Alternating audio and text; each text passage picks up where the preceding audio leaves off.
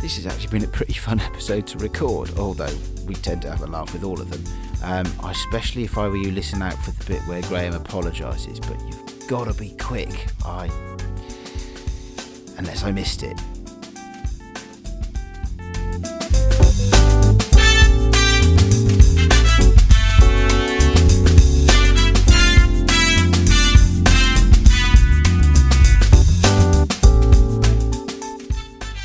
Hey everybody, and welcome to the Sunny 16 podcast. This week you are listening to show number 40, and hopefully it'll go out on time. We're more about our technical woes in a bit, but first of all, Graham, how you doing, buddy?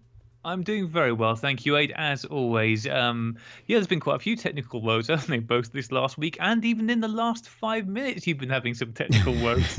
Yeah, possibly. There's nothing quite like hearing somebody's life falling apart on the phone line. It's great. Yeah, well, this is why you have more than one camera, isn't it? It certainly is. Should we first off address what happened last week? Because that was a bit traumatic, wasn't it? It was. Especially we managed to. I managed to try and launch the show with a topical joke last week, which seemed to jinx our server a little, and it got horribly confused, and it wouldn't let us publish the podcast, and it took our jolly good friend Chris a couple of days to work out with his tech support people what the hell was going on with it. But thank you, Chris, for what's the word I'm looking for? Persevering. Thank you for and getting us back up and running. But yeah, the thing is, it started off with us not being able to post our podcast, and it ended up taking down everything. It ended up taking down the Pixelated Photographer forums.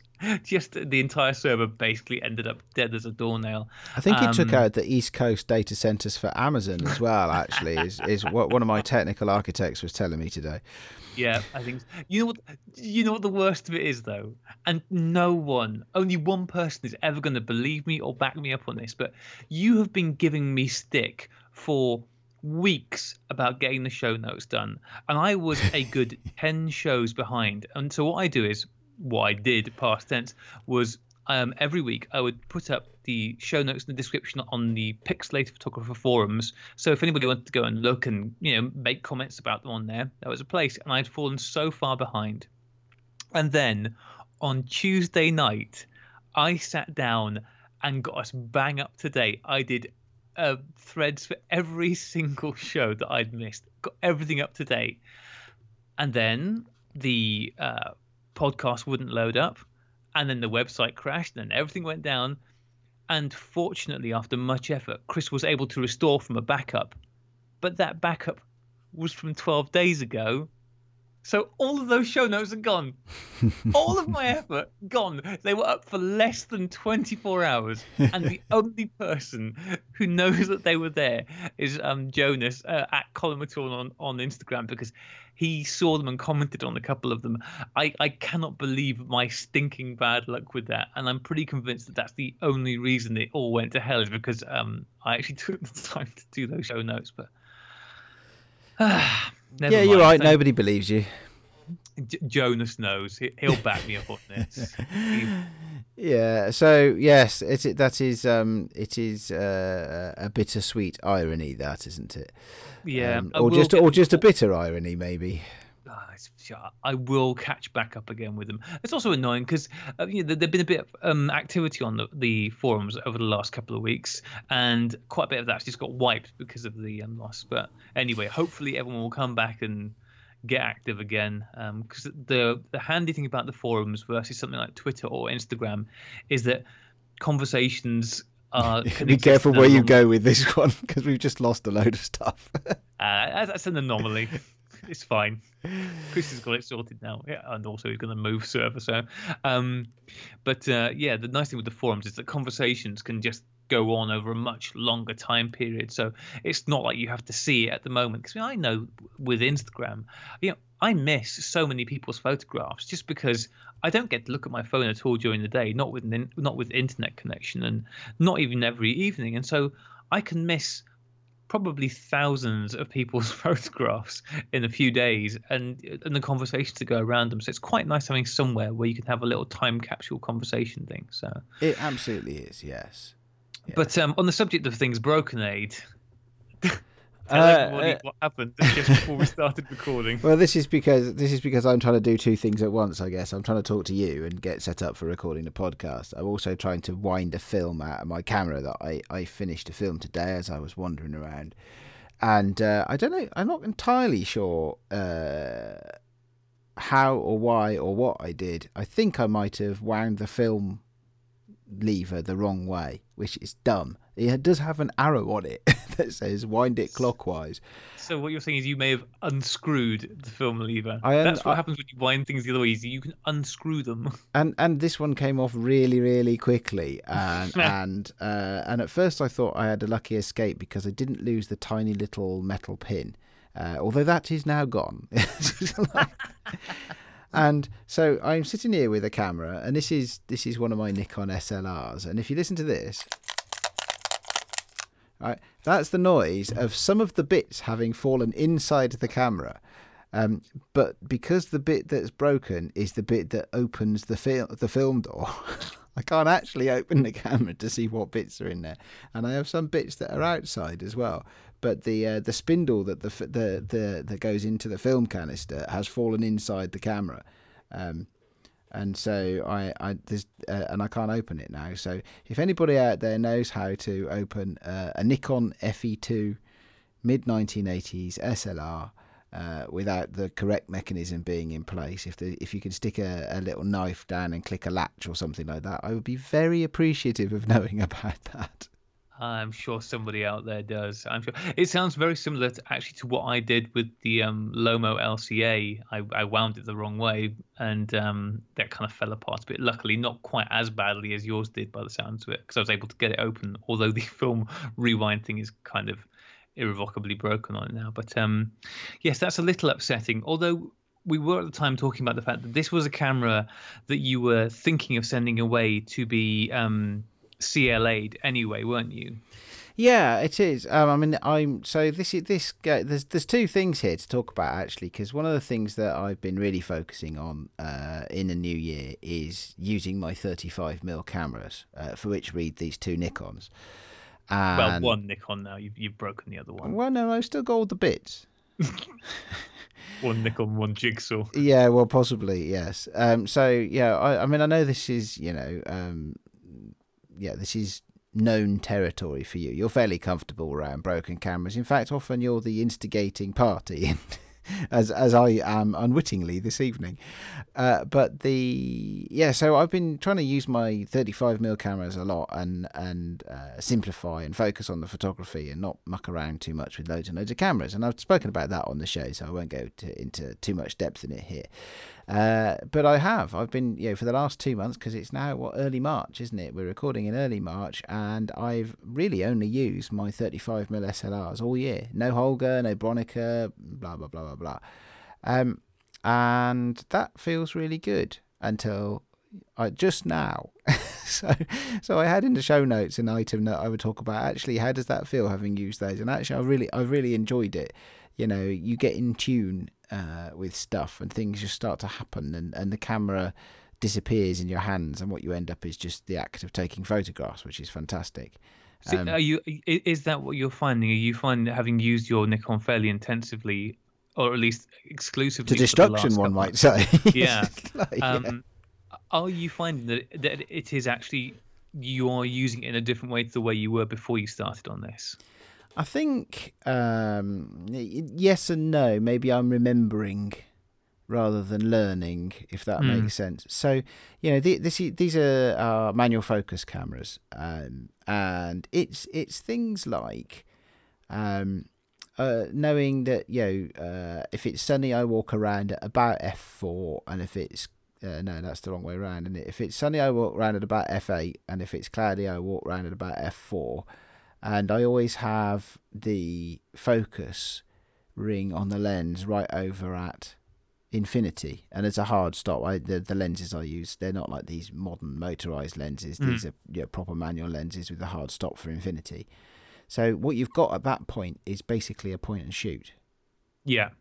Now if something is not in the distance, you're trying to take something that's a bit closer, you do have to manual focus, but you know which way, your hand knows which way to turn, because you know that you always start at infinity. Yeah. Which is actually a tip that I had a moment about a couple of years ago, because I'd never thought of it, and I saw it on a YouTube video as a tip, if you like, for manual focusing, which is, if you always start at infinity, you only have to turn the lens one way. That's a very good idea. I'd not heard that before, but that makes a lot of sense. What lens have you been using? Have you been using your new wide angle one? I have. I've been trying that out, and I put the thick end of 2 rolls of film through with that lens, which is great. I enjoyed that. It happens to have the 50mm on it again today, just for fun. But yeah, it's the new wide angle lens is good. It's not the best lens for my urban photography, because you tend to be taking landscapes, albeit urban landscapes, and actually in that kind of landscape, a wide angle lens is not necessarily the best landscape lens. No, I mean, I don't know. I suppose it unless you want to get up close and personal with stuff, then it does seem to be a popular choice with a lot of street photographers, doesn't it? They like to go with wide angle lenses because you then get the subject of the photograph in plus context with it. Yeah, for me personally, that's easier with a 35 or even better a 50. Because it's I don't like to stick my camera up people's noses. Yeah. It's further away, but it's it kind of makes a bit more sense as well, because there's a lot going on in a city, and you can end up with a very you don't often get the opportunity to make a clean composition. At least I find that. And bearing in mind that I'm most of the time I'm not out to take photographs. I'm commuting and I'm getting from A to B, so I don't get the luxury of seeing something nice and then hanging around for 10 minutes to wait for all the magic to align. It's snapping away as you go. So I've enjoyed it. Yes, I've enjoyed it. And just now winding a film, talking to you, not paying attention, wind the film lever the wrong way, and now all the bits have fallen off my camera. Luckily, I did get the film out. I got the film out, because the way the camera is set up, you can actually you can put the winder back on, and then you can wind the film out. What seems to have happened is that those bits have come off and the door's shut, and then the rest of the mechanism has fallen down inside the casing. Laugh it up. So let's talk about this repair situation, or let's talk about first of what you were planning to do with the CLA, because I suppose we got to, for anybody who isn't familiar with that. And I can never remember what it stands for either. It's I could remember the word I was looking for. It's not anachronism at all, was it? An acronym. Acronym, thanks. So CLA stands for Clean, Lubricate, and Adjust, I think. Adjust. That's the one I always forget.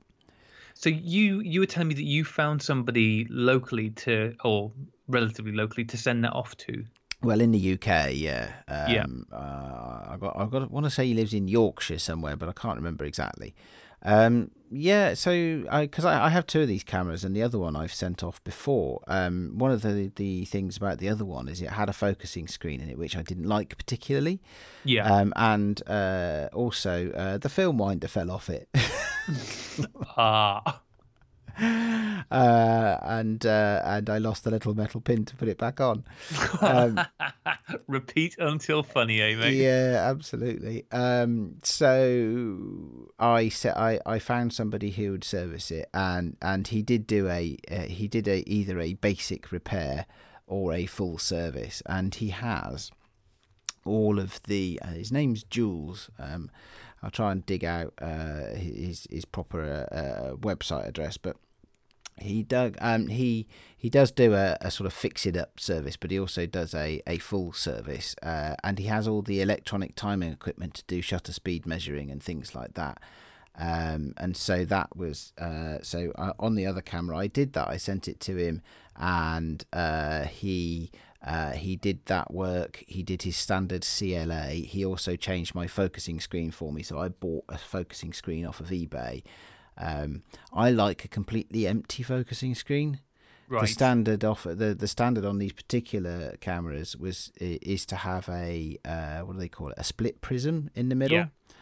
And my silver one, the one that's just broken today, didn't have that, and I really like that. The black one had a split prism, and I find it really distracting. So yes, you can be more accurate, but in the focusing because of the split prism. But I found it was really difficult to it distracted me because I'd end up, when I wanted to focus on something that was in the top left corner, I was ending up pointing the middle of my camera at that and then focusing using the split screen, and that took a bit longer, and then I had to compose and stuff like that.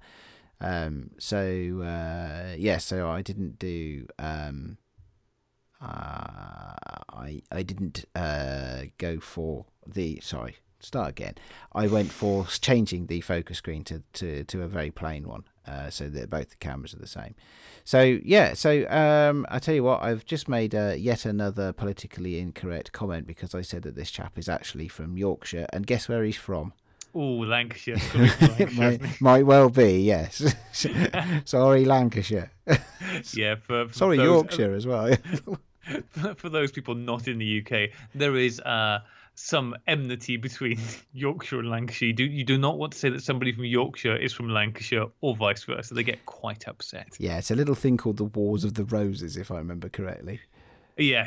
They probably need to move on from that by now, but it's all good. So the thing with this CLA is that it's quite an expensive thing to get done, isn't it?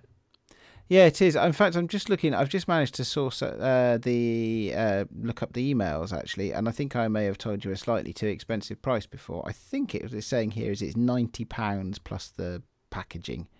Okay, that is You overestimated quite a lot on that, didn't you? Yeah, quite possibly. Yes. What did you say? I said it was nearer to 200, but yes. Clearly that's not the case. That's good news. yeah. £90. Much better news, actually. Yeah, £90 does seem worth it if you're going to get the camera back in as close to as new condition as what you realistically can. That seems like money quite well spent. As you've said repeatedly, you're going off on a trip later this year where you want them to be in as good a condition as possible, because the last thing you want to do is get out there and have them break down or fall apart whilst you're on top of a big hill. And so it seems like 90 quid well spent, but then there is also that thing of £90 will get you a long way towards buying just another body, wouldn't it? It would, yeah. I mean, a decent FE2 is going at the moment for nearer to £200. So when I was overestimating it, yeah, you were in territory of actually, do I just buy another one and keep this one for spares? Although it works perfectly, and it would seem a bit of a shame to keep something like this for spares, but but I think if it's half the price to get it serviced, I think that's definitely economically viable. And it's a great camera, and I like it a lot. And it feels good in my hands. I know it's exactly the same as the other one I've got, but there's got to be some sort of reason why I keep picking up the silver one and leaving the black one not to languish in a drawer. I do use it, but I think the silver one is in less good condition cosmetically, especially today. It's got a little bit of rubbing on it, and of course it's got its nice rattle. Yeah, it's good. Yeah, so it's got a few scratches on the base plate. It's just got more signs of use. It's got a little bit of rubbing. Some of the metal is painted black, and some of that's rubbed off to the silver. It's not made of brass, so it's not gone that brassy colour that Leicas go. But I just tend to pick that one up. Rather than, if they're both sitting in the drawer and neither of them got any film in, I tend to pick up the silver one. It's my everyday one, whereas the black one is a little bit more pristine. Yeah. Yeah. I'd be really interested to hear how many of our listeners have had cameras serviced, because I think it seems so much easier to justify it when you're getting an expensive camera service. So say you're getting a Hasselblad or a Rollei or Rollei, whatever those things are, or a Leica or something like that, because the initial expense is so high. I know that I thought in the past about getting my OM1 serviced. And I would guess that if I can find somebody, it's probably going to be a comparable cost to what you're looking to pay for yours, probably about 90 quid, which I'm sure is well worth it. But I only paid £27 for the camera, which it shouldn't affect the value of the service, because it's not his fault I got a good deal on the camera, but it kind of does. Oh, God, am I really going to spend this much money getting a £27 camera service? And even more so with some of my other cameras, you think, I picked up bits and pieces, think, oh, maybe if I sent it to where I could get it repaired, but it's a cheap camera, it's hard to justify it. But at the same time, it's not as if they're still making these cameras. It's not as if we can adopt the approach of, well, if it breaks, I'll just get another one, because there's a finite amount of them out there, and the good ones are being snapped up and kept and used, and increasingly the ones that are left are going to get to be the ropier and ropier ones. So are you? So you're verging on a philosophical argument I've heard elsewhere in the past, which is that it may well be cheaper to simply pick up another camera, especially if the difference is as much as you say. You could buy 4 new cameras or new old cameras for the cost of the service. But that's the philosophical argument is that you should get them fixed anyway, because one day we will run out.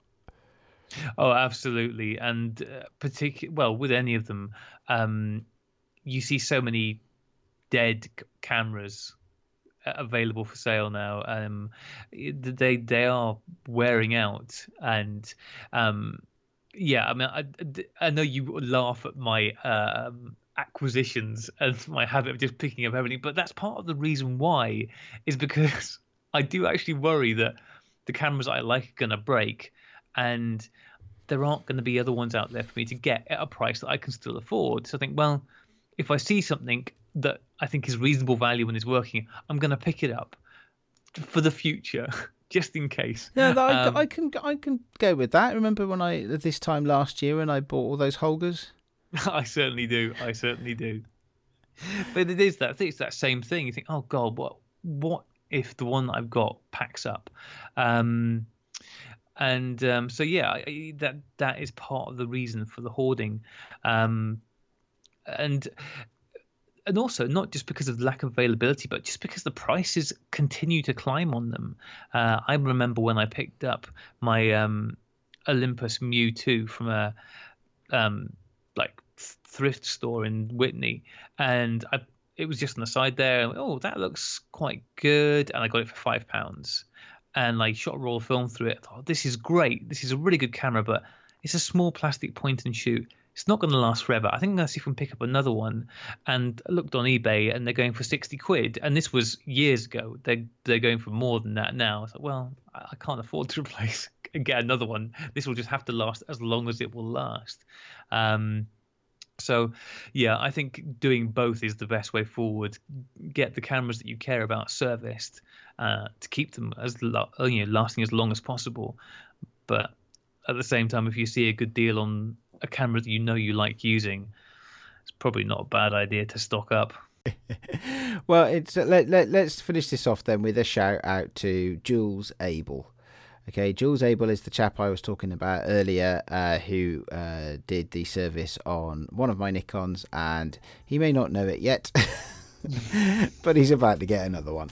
And so you can find him at his website is contactsrepairs.com, because he also does Contax servicing, Contax SLRs, that is.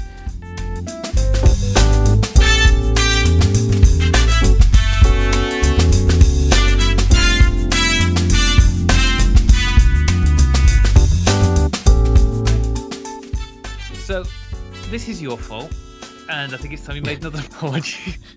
I apologise for my friend Graham. when you came to visit, you drew the last Cheap Shots challenge, and the subject that you drew was events. And I think that's proven to be quite a difficult one because I haven't seen any photos for this yet from anybody on Instagram or on Flickr or anywhere. And also, let's do a quick State of the Union. Have you even got as far as putting film in your camera for this? No. Nope, me either, because there's just nothing going on. There's nothing happening. It's kind of a bad time of the year, unfortunately, for this. If it was the summer when there's all sorts of stuff going on, it'd be easier, or even spring, but February and March are a bad time. So, two things. The first thing is we're going to draw a new Cheap Shots challenge and move on. But fortunately, because I didn't want to just burn this, and we were just talking about the fact that you and I have hopefully got a jolly little outing coming up in a couple of weeks where we are going to the, what's it called? Ask me. Hang on 1 second. I will just reach for the records. Apparently it's called the Photography Show. The Photography Show. So at Christmas, my lovely brother and sister-in-law got for me 2 tickets to go to the Photography Show at the NEC in Birmingham. If we are going on Sunday the 19th of March, so if anybody listening to this is going, and I pray that you are, although for film shooters, I'm not sure that there is a real wealth of stuff there, but we'll be there. Oh, I disagree. Everything except the camera bodies is just as good for film shooters. Yeah, everything except for the camera bodies. Yeah. Well, no, the lenses, the lighting, the tripod. You like a good tripod, don't you? How exactly are the lenses? I know for you, Nikon boy, you're going, well, the lenses are just as good. But for the rest of us who aren't shooting Nikon, how are the lenses? How are the great new Fuji lenses going to help me with my Olympus OM camera? Oh, okay. All right. Anywho, I think a quarter 20 is still a quarter 20, though. I don't think that's changed in a few years. Well, you've got a tripod now, so you're all right. Anyway, I even used it the other day. Oh, well, we'll have to save that story for another day by the sounds of it. So if anybody is going to be at the show on Sunday the 19th, we would love to catch up. That would be fantastic. So please do let us know if you're going to be there, and we will arrange to get together. But more pertinently, Aid, I think by anyone's definition, this is an event. Are we into some sort of shootout kind of situation here? Exactly what we are in. We are in shootout territory. You, me, the photo, everybody. Whatever it is. Yeah, everybody. We 2 people, 2 cameras. This is it. We go we go around this exhibition of all the latest and greatest photography gear out there. You with your 110 Vivitar, not Vivitar, sorry, that was offensive. 110 Voigtlander, and me with my Olympus Fugly. Everybody's going to be able to see yours. Mine I can slip in my pocket. Yours is discreet. You're going to look like a super spy, and that is where our battle for this month happens. Okay. So you do remember, don't you, how you get when you lose? Oh yeah. Right. But I'm not going to lose. It's fine. I'll definitely win. I'll definitely win. Aid. Yes, denial is part of how you get when you lose. Yeah, I know. But until I get there, it's fine. So I'm very excited about this. I'm going to be putting a lot of thought into my film choice this time, and then still picking the wrong one, no doubt. I don't even have any choice. It only takes the one kind of film. It's going to be bright and sunny there. And to be honest, it actually makes going a lot more pointful to me because I'm not sure I'm going to be that interested in most of the stuff that's there. But now, if I'm going to go and take pictures, it's going to be great. So I'm very excited about that. So that's what we're going to do for our event photos. But I want to draw a new one now because we need to get people back on this Cheap Shots challenge. I feel that people have been getting slack with this. Yeah, mostly us. Yeah, well, true that. So, as we have said on many occasions before, for those who don't know what the Cheap Shots challenge is, because it may well be people who are listening who weren't listening when we last did it, the Cheap Shots challenge is where we want to prove that film photography is not an expensive hobby. Even though Aid is breaking cameras and sending them off to be repaired at £90 a crack. So the idea is you go and you buy a film camera for £20 or less, or $27 ish, let's say under $30, because that's an easier number to work with. You buy a camera and some film, and then you stick with that camera through all the different challenges that we're going to have. So we've already had 2 challenges, haven't we, Aid? That's right. Yep, well, the first one was Street, I think, wasn't it? Yep. Which, if I remember correctly, I won. Yes, you did. Yes, I do recall. And the second one was Wildlife and Animals, which you won with a photo that you almost didn't post. Yes, that's right. Yeah, after making some strategically poor choices. So, and there's loads more categories still to go. But yes, the idea is you go and buy a cheap camera that, even though it's dirt cheap, will be up for doing a range of tasks. And so I'm going to draw now from the magical Holger box of delights to see what it is actually going to be going forward. Okay. All right. I can hardly wait. Can you give us a drum roll, please, Aid? All right.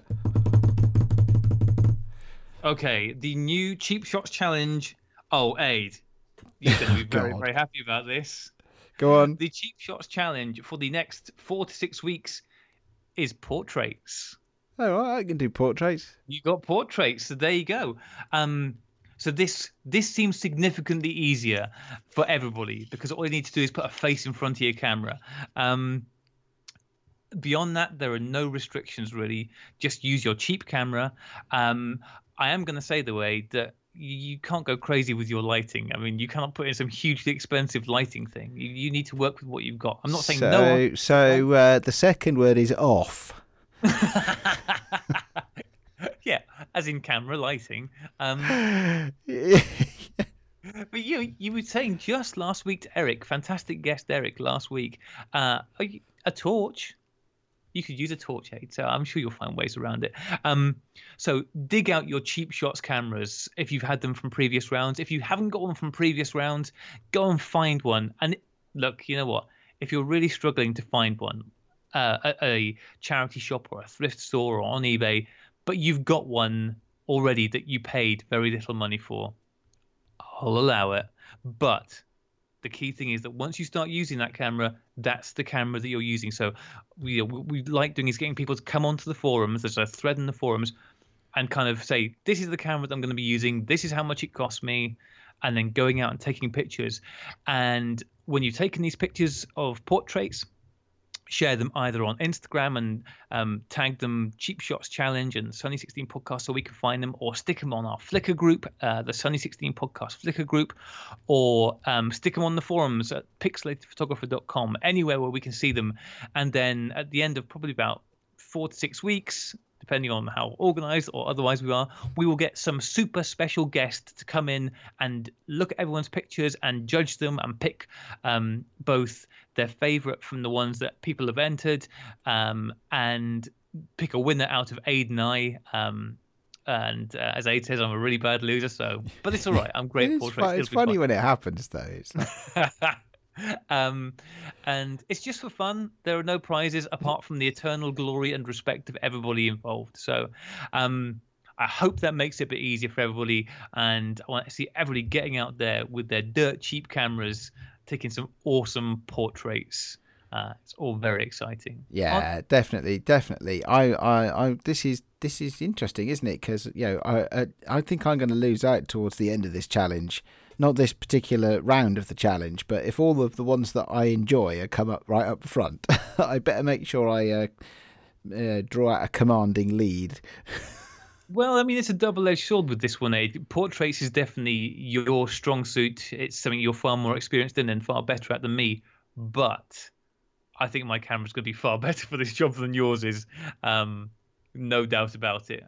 People who, again, may not have heard earlier things, the cameras that Aid and I decided on when we started this, I have got a Olympus IS-100, which is a big, ugly fixed lens camera that's sort of one of these, a bridge camera. That's the best way of describing it, right, Aid? Yeah, I mean, definitely. It's yes, because it's I believe it's the similar sort of size as an SLR with a zoom lens, but it's all one piece of molded plastic. So I believe they call those a bridge camera. Yes, and it's it's a good camera. It's not particularly attractive, and it has quite a slow lens, but it's competent. Aid went a little more left field, and he got a 110 Voigtlander camera. It's awesome. It is awesome, and it's awesomely tiny, and it has a flash as well that you sort of plug onto the side of it. Although I don't think I've actually used that in anger yet. Well, it seems like the time is now. Well, why not? Why not?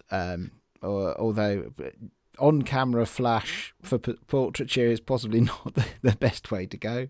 But we'll see. It's got a hot shoe, so maybe I'll get all my lights out and just plug the trigger. Just plug the trigger into the hot shoe. The trigger, my little Yongnuo trigger box is probably bigger than the camera. Actually, listen. I want people to post in when I put a thread up for this show on Instagram. I want people to comment whether or not they feel like you should be allowed to use all your fancy lighting gear for this or not. Because I feel that when you're doing Cheap Shots Challenge, I feel that maybe that might be cheating, Aid. But okay, so there is nothing cheaper than a Yongnuo flash.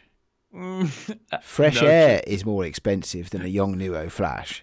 But when you start adding all the triggers and the other flashes and so on, we'll let the crowds decide on that one. No, we won't. On the subject of portraits, Aid, any updates on the chain reaction? Some logistical organisationings in the works, which will lead to some photo shoots in the month of March. I am confident, but sadly, no shoots for a few weeks at the moment. Well, you did hit it very hard in January. You got 3 done in January. So. Yeah, I did have a running start at it, didn't I? So I banked some stuff, but I missed it, actually. I really enjoyed January. Having been really scared about it all in December, I really enjoyed it all in January, and I missed it in February, so I'm looking forward to getting back to it. How about you on the Myopic Me? Yeah, not too bad. I've finished the roll of film for February, got that all done by the 28th, so I'm hopefully going to get that developed this week, maybe even tomorrow if my luck holds. And I've got the next roll in there, so yeah, it's progressing. We'll see what comes out of this roll. I try to do more. That's good. I was wondering whether you were actually going to make it this month, because we haven't really talked about it at all, so I wasn't sure where you were with it. Yeah, I took a few. I mean, again, who knows what they're going to come out like. I went to a gig a friend's band was playing in Oxford last Saturday night, and so I took the camera there and took some pictures there. So we'll see how they come out, because there's nothing quite like 200 speed film in a dark room. With no artificial lighting, so that'll be fine, I'm sure. But yeah, we will see. I will hopefully have some results of that upon my Instagram feed by the end of this week. So we will see. Okay, so that's an update on our projects, various kinds. And after this quick break, we are going to have an entirely new kind of segment that we've never done before.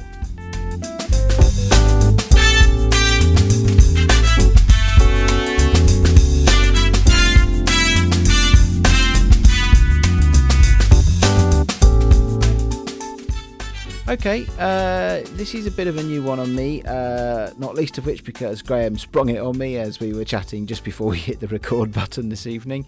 But we are going to have the first ever, the inaugural, and I hope lots of people turn up and the photographs will prove that they did, the inaugural Q&A session for the Sunny 16 podcast. Yeah, I'm very happy about this. As with so many of the things, this was a last minute, this seems like a good idea moment. And so a couple of hours ago, I stuck a post up on Instagram saying, guys, we're going to do a Ask Me Anything section on the podcast this week, but only if we get questions. And if we don't get questions, I'm going to let Aid talk about bags. Fortunately, I think the threat of you talking about bags got everyone to rally around. And so we have got a fine selection of questions here, Aid. I did put in the post that, if they were photography questions, that would be great, but that we would answer anything. I assured them that we would answer anything. And so, yeah, we've got a really great selection of questions here. I hope you're ready for them, because you haven't seen any of these, have you? I haven't. Anything that makes me too uncomfortable, I will simply make up an answer, so that's fine. Yep. Okay, right. Quite fittingly, the first question was from at Load Film in Subdued Light, which is, of course, Eric, our wonderful guest from last week. Eric says that he has some incredibly strong and ridiculously important opinions about bags, but nonetheless, he has a question. He says, since you took the piss out of me for sort of liking Spandau Ballet, he asks us... Did that make it to the edit? I don't think it did. So has he just confessed to all our listeners that he likes Spandau Ballet? Yeah, he has. Eric has outed himself as a big Spandau Ballet fan. True. Gold. Eric would like to know, which shitty bands did we like in high school? Aid? Okay, so in the UK, at the whole time that there was, the New Romantic time, there was Wham and there was Spandau Ballet and there was Duran Duran and there are several others as well. I'd say I definitely would go in and be in the Duran Duran camp. I'm very partial to a little bit of Duran Duran, although I think that ages us somewhat, because I think Eric's not a dissimilar age to us, and I don't think I was in high school in the early 80s. No, absolutely not. From that era, Duran Duran, embarrassing from high school. Oh, I don't know. I was more into metal and hip hop and stuff like that in those days. So I still listen to that now. So I wouldn't call that embarrassing in the slightest. How about you? Well, I hate to disappoint, and I will not. So my relationship with music, wasn't big on listening to music, and so a lot of the stuff I listened to growing up was probably from my dad's record collection, as so many kids are. So I had a big fondness, probably the artist that I got into fairly early on in my teens and has stuck with me forever since then, but is in no way embarrassing, is Kate Bush. I love Kate Bush. Yeah. However, that is not the answer that I'm going to give. The answer that I'm going to give, because it was one of the first albums that I bought when I was of high school age, was, do you remember Betty Boo, Aid? Oh, yeah, absolutely. Betty Boo doing the do. Yeah. I was a big Betty Boo fan, and I bought the tape of her album, and it's great. Alison Clarke, the artist name, I know, because in later years I went, oh, who was that Betty Boo and what's she doing now? And I kept that cassette for many years. In fact, I think I had it until I was about, I'm going to guess, around 24, 25. And I remember the very sad moment. I was driving along with a load of friends in my car, and the guy sat in the passenger seat, who, it turns out, was a real arsehole, looked in my glove box and, what the hell is this Betty Boo cassette? Wound down the window and threw it out the window. Oh, no. I know. A tragedy of nigh epic proportions. But yeah, anybody, because I don't know whether Betty Boo really made it over the ocean. I suspect possibly not. But look it up. It's pretty great. Betty Boo doing the do, and other hits of the time. It was, good. So that was me. Perhaps significantly less cool than yours were, but yeah, what are you going to do? Laugh. Yeah. Sit here smugly, wondering what the next question is, maybe.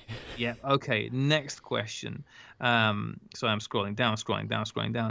So we have got a few from previously mentioned in this podcast. Colomatorn. He has given us a few questions. So the first one, I think, was probably going to apply more to me than you, Aid, because he wants to get a rundown of all the cameras that we have built. I'll let you go first. Have I built anything? Does a Bronica count? I mean, it's fairly modular, isn't it? Yeah, technically, yeah. I mean, and you've unbuilt a Nikon as we spoke tonight, so Yes, which is usually your trick. I don't think I've ever actually built a camera. No, I mean, my building, I did quite a bit last year and probably the year before, and it's all been with pinhole stuff. The first one I built, my stepdad found an old Kodak Brownie #2 in a car boot sale and gave it to me. And these were an old box camera, old sort of cardboard leatherette box camera. And I looked at it, and there's no lens on the front of it. And I thought, oh, it's obviously got broken. There's a hole there, and I can see through the shutter, but there's no lens. This camera's broken. Well, it can be a pinhole camera. And there was some glass behind the lens, but I went, well, that's always just part of the lens. The front bit is missing. Smashed it out, put a pinhole in, blah, blah, blah. Later realised that was just the one and only lens. This was a single lens, and I just kind of trashed it. I don't think that counts as building. It's just no. That's Well, the opposite of building. But it did get turned into my first pinhole camera that I have used a few times, and it's quite fun. It gives the pictures a nice round frame. I think there were some pictures up on my Flickr feed that I took with that. So that was the first one I kind of knocked together, or at least repurposed. And then there was the biscuit tin pinhole, which I used early last year with some 4x5 paper in it, with the direct positive paper.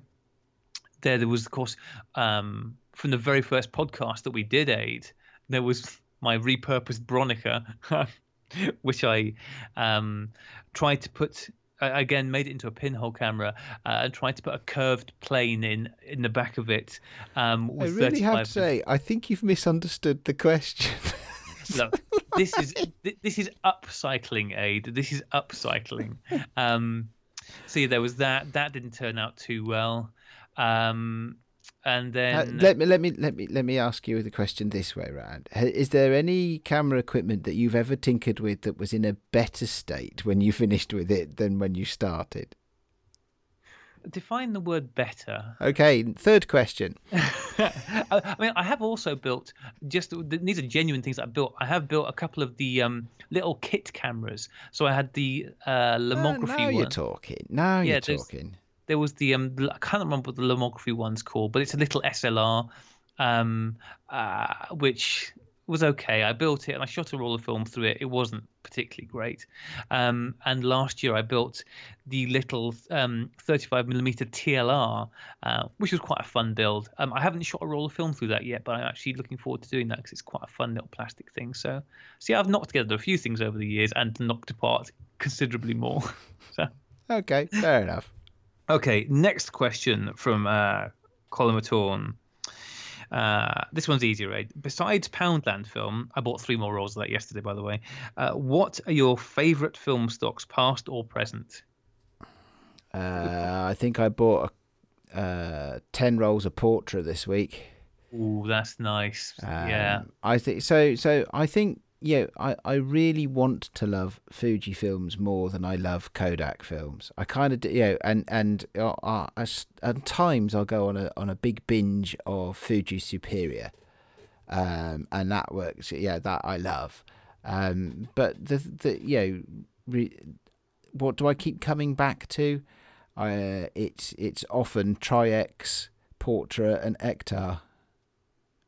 Yeah, go-tos. I mean, for me, I'm going to stick with the same boring old answer I gave last time this question came up, which is Ilford HP5. I really like it, and particularly having started messing around with it, pushing it to 1600. It's lovely. The medium format is great. The 120 HP5 is lovely, so that's always a good go-to for me. Okay. Colmatorn also wants to know when there's going to be a flash/strobe/torch episode. So maybe we need to do another lighting episode at some point, Aid. You'll be glad to hear. Yeah, well, the only reason we haven't is you keep saying no. That doesn't sound like me at all. He also wants to know, have you heard of the Flash Q? I have now. Since I just used those words. No. It was so I think the so I think this is a thing that's been a victim of the crashing of our server and losing some of the threads of conversation. So when I first bought the Lume Cubes, I made a post up on pixelatedphotographers.com about them, and I think I have half a memory from earlier this week of seeing a post and then it went away. So the Flash, and it was about the Flash Qs, and I did follow the link, and they are tiny little triggers, hot shoe triggers, tiny little radio triggers, and they look really cool, actually, really cute. I'm not sure how much range they would have, because they are really tiny. Yeah. I don't know whether they'd have, the receivers don't have much room in them for antenna, to receive and things like that. So, but yeah, I can imagine in a small space they'd be quite interesting. And if you have a really small camera, having a really small flash trigger could be quite good as well and stop it from getting unbalanced. Yeah. Yeah, no, they sound good. I really like those little Lume cubes you had, so something like that sounds fantastic. We have another one here, and you'll be glad I've prepared you for this, Aid, from Jonas from Acclimaton. He says, let's hear if you can play something on guitar. Now, I am rubbish, but fortunately, I told Aid earlier that he needed to have his guitar. So, Aid, would you play something for us on guitar, please? Well, so you said to me the other, I'm not a good guitar player either. That's not true. You are, compared to the alternative, which is me, you're a very good guitar player. Oh, I really am not, and especially late at night and stuff like that. But is there anything you'd particularly like to hear? You just go for whatever. It doesn't need to be long, dude. Just give us a blast or whatever sounds good. Right, folks, this is Aid, and what you're about to hear is genuinely me playing the guitar, but because I couldn't play for Toffee in the middle of the recording, this is recorded shortly afterwards and cut in, so no apologies for that whatsoever, because it is actually me.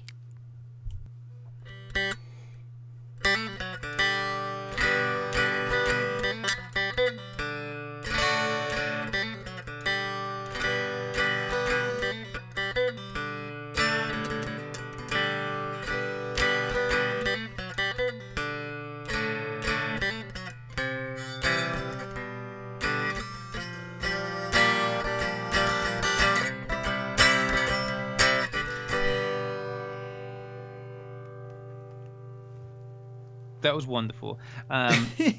Jonas's last question. How many questions can I ask? The number you just did, Jonas. Next up, we have got a question from Alex at Grainy Blur on Instagram. Which photographer's work, dead or living, most recently inspired you? I don't know, actually.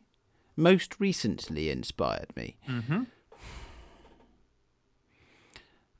Ooh, I don't know. I have absolutely no answer to that one, which is you surprised me too much, I'm afraid.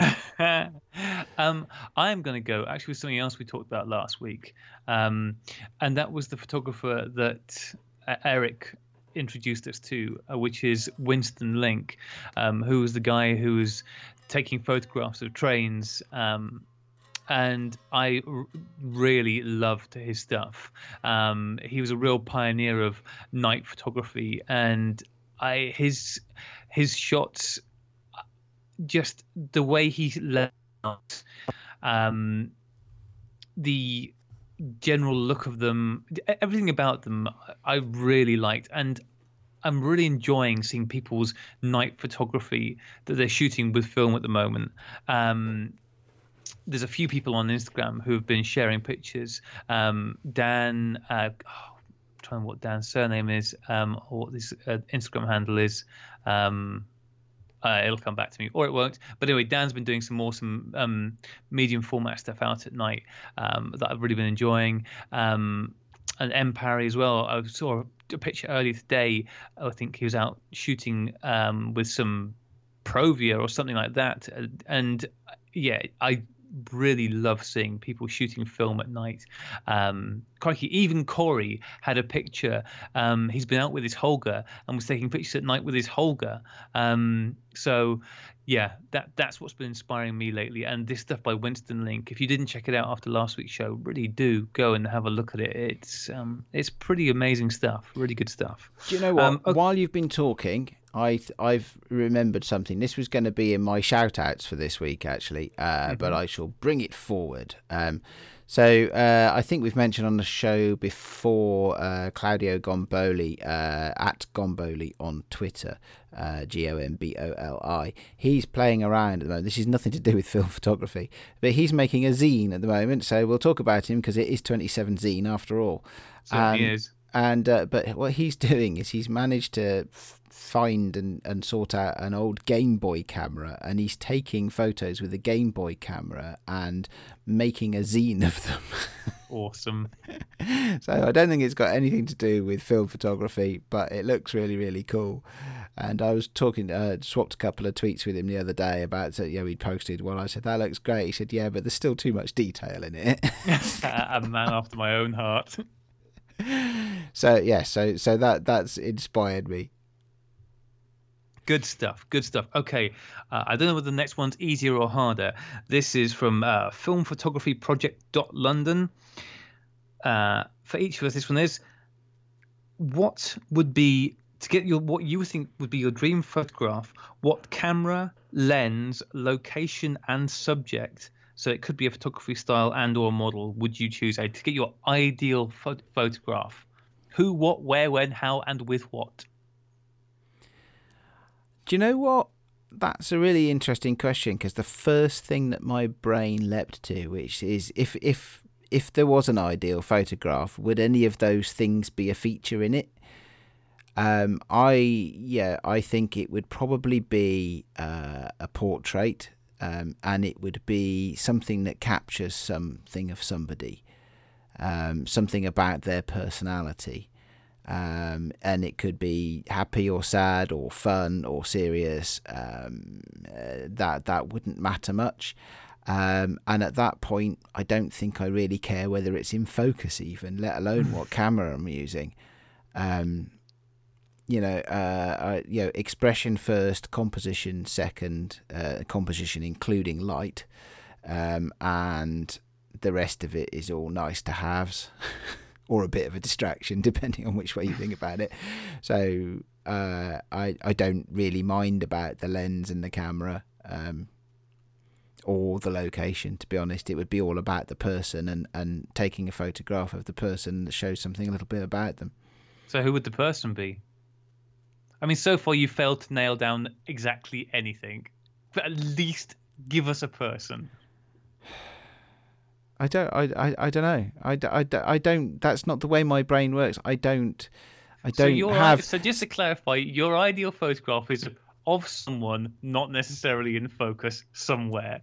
Well, you should be easily pleased, eh? This is going to be an easy target for you to hit. Well, yeah, but it's just, that's not. I don't. It's not the way my brain works. I don't want to take photographs of, I don't know, the Queen or anybody famous or anything like that. That's just not really how it works. I mean, if anything, it would be more along the lines of, actually, I think it's quite important to take some nice portraits of your family, and have those, because that's something that means something to me. No, fair enough. So I know, that is probably a complete failure to answer the specifics of the question, but that is genuinely what I think. So it certainly answers, or at least I'm trying to honestly answer the spirit of the question, if that makes any sense. Fair enough. So what about you?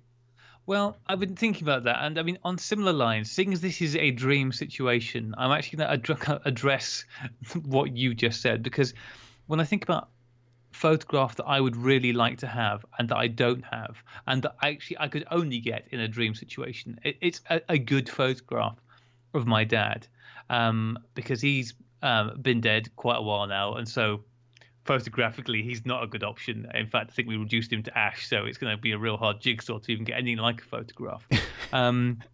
And because of just the way life was, and the fact that I wasn't into photography, and we just didn't see that much of each other because of how old I was and where I was in my life, the photograph that I've currently got of him up on the side is of when I was, 14 years old, and obviously he's a lot younger than he was before he died. Not that he was very old when he died, but and I would love to have had just a nice photo of him.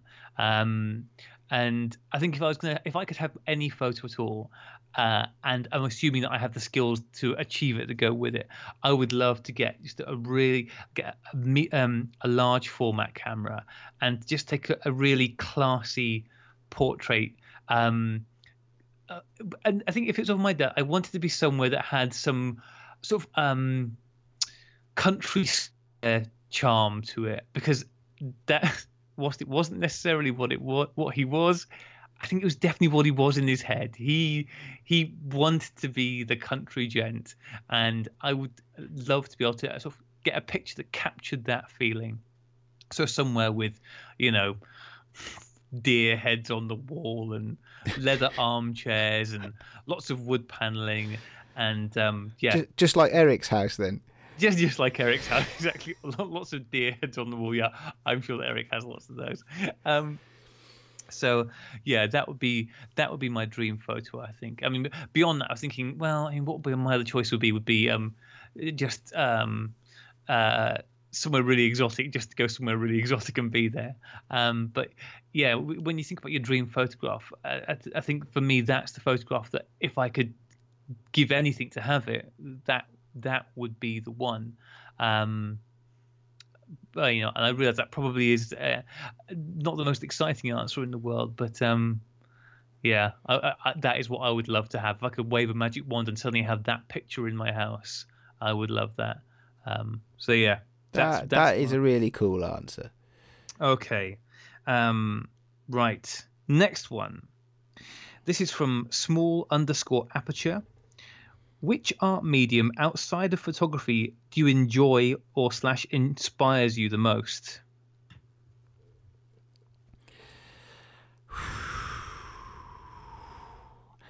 I really enjoy a good novel,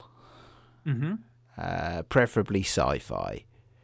So I would say that's the art form that really I lean towards, other than photography. Yeah, you reading anything good at the moment?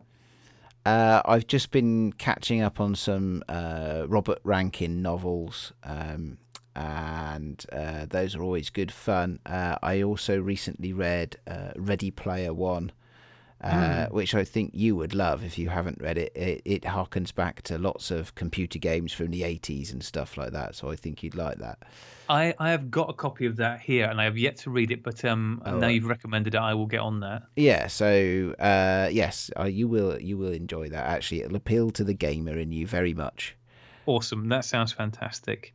How about you? Yeah, music is probably the most obvious one. I mean, that's the thing I interact with most is music, and I think listening to it, it actually does inspire me in my photography as well. I think, you know, the moods it can put you in, and also, you know, with some songs, the lyrics and just the feel of the different artists. And I listen to a really diverse range of music. I think you and I both do. We both like a lot of very different stuff.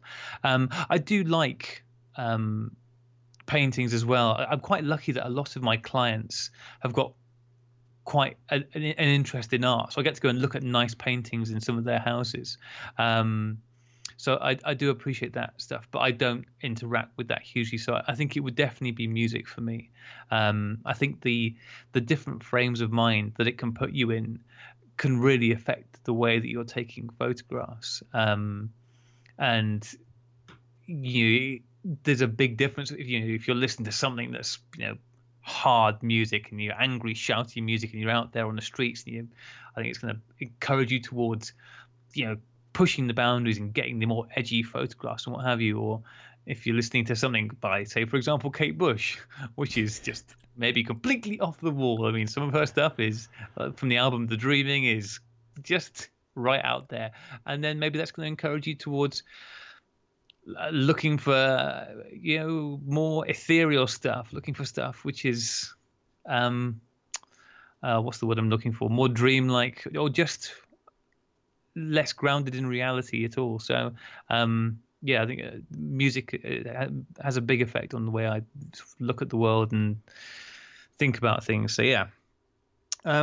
Next one, we've got 3 quick ones here from Pat McGroin. So thank you very much, Pat. All right, Aid, are you ready? This is rapid fire questions. Go for it. First one: New England or Manhattan clam chowder? Come on, Aid. This is quick fire. New England. Yeah, of course, New England. Good grief. I mean, Next, Sid Barrett or David Gilmour? Gilmour. Can you remind me who they both were? Pink Floyd.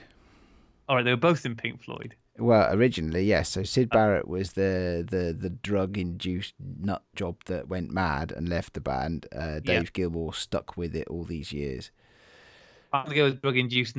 And still tours. You're going to go with Sid Barrett, are you? I think because a lot of the Floyd that I like dates from a time after Sid left the band, although I do like the early psychedelic stuff. Some of the stuff they did in the late 70s and early 80s is amazing, and so I'd have to go with Gilmour. And finally, what does Marcellus Wallace look like? He looks like a gimp. That is from Pulp Fiction, right? Yeah. Good. Just checking. He looks like a gimp. Brilliant. Asked and answered. Thank you very much. That was great, Pat. Do you know what was in the briefcase in Pulp Fiction? I always assumed it was a cheese pickle sandwich.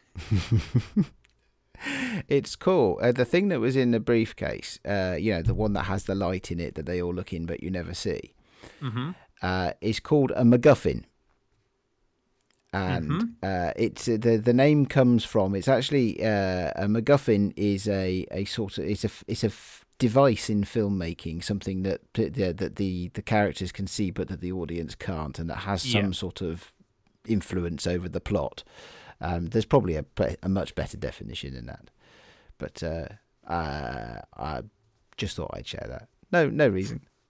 Thank you. There you go. Well, a little free fact for people there. That question wasn't asked. You got that one for free. At Sith Lord Huggle, this is Jake asks, I think we know this one for you, Aid. What is your favourite camera system, and why is it Nikon, Aid? Is that what he wrote? Yes. Accident. The first serious camera I bought happened to be a digital SLR. There happened to be a Nikon in the shop that was at a reasonable price. And that's how I got into Nikons. And when I got into film cameras, I thought I could try and reuse some of my lenses so that it would be cheaper to get into film cameras. So purely by accident. That's pretty good reason. What was it? And what's the reason you love Olympus so much? It was because, all right, you know how I'm mostly affected by whims. So, I was chatting, this was a few years ago, to my ex-wife's dad and talking about film cameras, and he was saying how because he used to work for Kodak in their factory here, loading up film and stuff like that many years ago, and talking about when he still shot film, and he his camera of choice was the Olympus OM10. Now, I was completely unfamiliar with the Olympus range at that time, but I went home to my place and it was 1 o'clock in the morning. I was lying in bed on eBay, as one is. I went, I can buy one of these. I'm gonna buy one of these because it's not very expensive. Sure, that sounds like a good idea. It's probably, I don't know, £10-15 for a camera and lens. And the camera turned up, and I have never been so instantly disappointed with the camera. I was like, this is just plastic garbage, and the shutter's broken, the mirror's up, and I don't know what's going on with this. This is just rubbish. And really was just so annoyed with myself for spending money in such a stupid way on a thing that I didn't need and was clearly rubbish. Anyway, but you've relaxed into that over the years. Yeah, exactly. Now I'm totally cool with that. Anyway, I eventually figured out that the reason that the mirror was flipped up was because the battery was dead, and that was just the thing that it did. And I think because I wasn't particularly attached to this camera, I shoved the roll of film in it. I think I'm going to take this out. I don't care if it's raining, particularly because I don't care if this camera gets wet, because I don't really care about it. And I went out and just shot a roll of film through it anyway. And that ended up being the first roll of film that I ever developed, first black and white roll film I developed. And in the process of using that camera and then developing it and being really pleased with the results I got out of it, of course, it encouraged me to use it more. And I really grew to love the size and the lightweight nature of it. And then a year or so later, when I picked up the OM1, which is the equally small but big brother of the OM10, it's just a really nice camera to use. I love the size of it. It's a really compact little SLR, and it's just a pleasure to use. And I've now built up a few lenses to use with it, and I love the fact that I don't need batteries for that one to work. But the OM10s remain one of the best bargains around. I think the price has crept up on them, but if you see an OM10 with a 50mm lens going cheap, just grab it. You will not be disappointed in either camera or lens. They're fantastic. Yeah, there you go. Cool. Next question, he says, trying to. This is good. So for something that you did at the last minute, we've got a good selection of questions here. Thank you, everybody. Our audience is the best ever. Here we go. This one follows on perfectly from that last thing. At Matt Melcher, what piece of gear really disappointed you after you used it, or what didn't live up to your expectations after you used it? Have you got anything, Cade? The Diana springs to mind. It started out great, but in about the third roll, something twanged on the inside, and it started rolling really fat rolls. Although it redeemed itself when they released the glass lens for it, but actually I've not looked at it a second time since I got the Holgers. If anybody's ever in any doubt about whether to buy a Holger or a Diana, don't just buy the Holger. Would your Fuji Instax fall into this category? Yeah, it would actually, wouldn't it? Yeah, good point. Yeah, that was a disappointing camera. I was really looking forward to that. And yeah, it's rubbish. The Instax film itself is good. I like that, but and loads of fun, but I don't like the camera. I'm trying to think of something else that might be disappointing. No, that probably about covers it. How about you? I mean, the short answer is almost every Russian camera that I've ever shot has been a bit disappointing. Most recently the Lomo LCA. I think because that camera it's a popular camera. I know that just this week, Alex, the Grainy Blur, has picked up his and he's sharing pictures and he's really pleased with it. Loads of people have got them and get great pictures from them and really enjoy them. And I just failed to get the pictures that I liked out of them and failed to click with the camera, as it were. But I've had similar experiences with the Lubitels, and not that it's a Russian, but the Ukrainian, the Kiev camera. It was okay, just wasn't quite wanted. Actually probably the worst ones was that Lomography DIY camera. That was just, after going to all the trouble putting it together and this is fun, and then the thing just didn't work very well. It was a real hassle to try and shoot it. The film didn't want to wind on. That was all quite disappointing. I think that's the authentic Lomography experience right there. Yeah, you may well be right there. You may well be right. So yeah, they're probably the most obvious ones I can think of. Because I mean, when you're buying, as most of my stuff is, real cheap bits and pieces, your expectations are low. So I say it's far more likely that I'm going to be really pleased with something that I wasn't expecting it to be. But there have just been a few things which I guess have a bit of a cult behind them, that you then go, oh great, I'm finally getting to try this out, and then it's not lived up to expectations. Okay, I think we got one last question, Aid, which we can both have a crack at, although your answer will hopefully be better than mine. How long does it take to get good at the guitar? And also, when's your first show? Aid, how long did it take you to get good at the guitar? That's a good question. So far, it's taken an infinitely long time. Okay, so this is interesting because I don't really perform much on the guitar, so I play mostly for my own benefit. I mean, I've played occasionally with friends and stuff, but a lot of it is for me. So how long did it take me? I mean, I've been playing for over 20 years, possibly more like 25 years at this point. And I think you can, if you pick it up and you play and you play and you play and you play, you can actually get, to a relatively competent level quite quickly. My problem is that sometimes a long time goes by between me playing, especially when my kids were babies, and that guitars was just one of the things that dropped off the list of time to do. I don't know. couple of years maybe of playing and making an effort. If you have to have natural talent at music, you maybe 6 months to a year. Yeah, I mean, I can definitely say that from my point of view is longer than I have been playing. That's faux show. I sat down and I went, okay, I can't play any tunes. I probably should be able to play a tune by this point, but turns out I can't. So yeah, longer than, how long have I been trying to play for now, Aidan? 4 and a bit months. Takes longer than 4 months. We know this to be true, or at least it takes me longer than 4 months. You're not playing all the time, though, are you? Because you're busy with other things as well. You would be horrified how much time I spend dicking around on that guitar. Honestly, it is the number one time sink, because much though I suck at it, I just love picking up and playing with that guitar. And you would really think that this would, at this point, have transferred into some sort of skill level, but nope.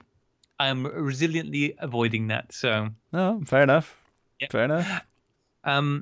Lastly, this is not a question at all, but at the Lucy Wainwright, who is an artist on Instagram, absolutely worth following, and I think she's got some work coming out with a magazine with a group called She Shoots Film, I believe, very soon. And I really hope that at some point Lucy will join us on this podcast. I need to kind of chase her up. I think she's a little bit reticent. But she'd love to borrow the camera, referring to the one that I used to take the picture that this post was attached to. Now, the camera was actually a very beaten up Pentax Spotmatic or something like that, that was a bit broken, and I very badly sellotaped a bit of Coke can over the front and punched a hole in it. So, yeah, it's probably not a camera you want. Also, I think I may have punched a few more holes in that Coke can since then, so I'm really no idea what it will do. But yeah, Lucy, if you ever come on here, I will absolutely post you the remnants of what's left of that camera. Can't say fairer than that. Yeah, you make it sound so appealing. Yeah, I want to say a huge thank you to everybody who took the time to share some questions with us, because that was great. Like I said, at very short notice, you guys really came through. And yeah, if in the future anybody out there thinks we should do it again, just let us know. But that was awesome. That was a lot of fun. And it's just great seeing Aid caught completely on the hop by so many of these things. That's okay. It's all right. I enjoyed it actually. So I think yeah, it's something that we can celebrate, and I wouldn't mind doing it again either. Okay, so we, I think, are on the verge of recording a full episode, or having recorded a full episode. So, but I believe there's just one or two shout outs to sign us off for today.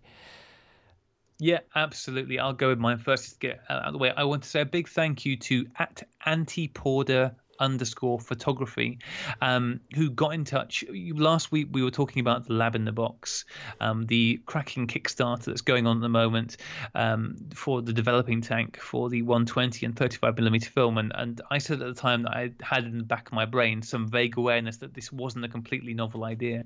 And he not only is aware of, but owns the original kind of genesis of this thing, which is the Rodinax 35-U and 120, which basically seems to be the thing that the Lab in the Box was patterned from.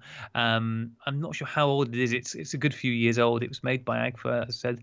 But yeah, that was great, and he's got it and he uses it, and he said it works really, really well. So it's bodes well for the Lab in the Box. But yeah, that was fantastic. And his photography, his feed is well worth checking out, actually. He's got just a really nice mixture of pictures on there. He's got some beautiful portrait work on there, as well as just a really random selection of other stuff, but all really good quality photos. So I'd highly recommend anybody checks out @Antiporda, which is ANTIPORDA_photography on Instagram, and enjoy his work. All right, yeah, I shall go and do that straight after recording. Well, not straight after recording, because I suspect I'm going to have about 15 goes at recording some guitar before it gets recorded properly and sounds like my fingers are actually moving at all. But there you go. That is the benefit of holding the editing job in this team. You'll just cut into Eric Clapton, won't you? Yeah, with some Hendrix or Eddie Van Halen or something like that, you know. So somebody with, reasonable skills, but that doesn't make me look too showy. Like Hendrix. Like Hendrix, yeah. Somebody, but basically at your level, but you know. Yeah, well, I don't want to over-egg it. Okay, all right. I think we're done, aren't we? With this week's episode, and it's been fun actually. I've enjoyed the Q&A session. I've enjoyed talking about the stuff that we've discussed, even though I've almost forgotten until right now that I actually broke one of my cameras today. It's taking your mind off it, Aid. Yeah, never mind. Right, okay, so it turns out that most of the people listening to us know how to get in touch on Instagram because they've done it already this evening. But you can get hold of us on Instagram, Twitter, Flickr, etc., Gmail as well. At Sunny16 Podcast is where you can find us. We need to say this week a special big thanks to Chris Gillick at pixelatedphotographer.com. Because as we say every week, he hosts our podcast, and it was his server that had some technical difficulties, and he put a lot of effort in to get it back up and running so that we could continue to broadcast. So thank you very, very much, Chris. Graham, you mentioned getting Bill on the show soon, Bill Owens, who does our show notes, and you also mentioned that you'd done a lot of work on the show notes. Was it actually Bill that did a lot of that, or is it? Well, I mean, I had got as far as putting up all the threads to then add Bill's awesome show notes in. So Bill has lost nothing. Fortunately, it's just I have lost hours of my life and probably years of my life to this thing. It's not grey hairs onto my head now, but we'll get it sorted. We will get it sorted. All right, well, thanks, Bill, as always. And thanks, lastly but not leastly, to Kevin MacLeod at incompetech.com for music. All of the music on our podcast, with the possible exception of the guitar bits that I'm going to play or have just played, whichever way round, which works best in the edit, are provided by Kevin and his genius website, incompetech.com. Thank you very much. And, well, here we are again, the end of another show, the end of a 40th show. Does life begin at 40? I don't know. What did you feel like after your 40th birthday? Oh, suicidal. Okay. Hasn't passed yet. So you're not expecting show 41 to be one of our better ones then. Well, with that, listeners, we'll leave you to wonder whether show 41 is going to come at all. But we will, of course, be with you again next week. Ones and zeros and protons and electrons are behaving themselves as they must. So thank you very much and goodbye. Bye.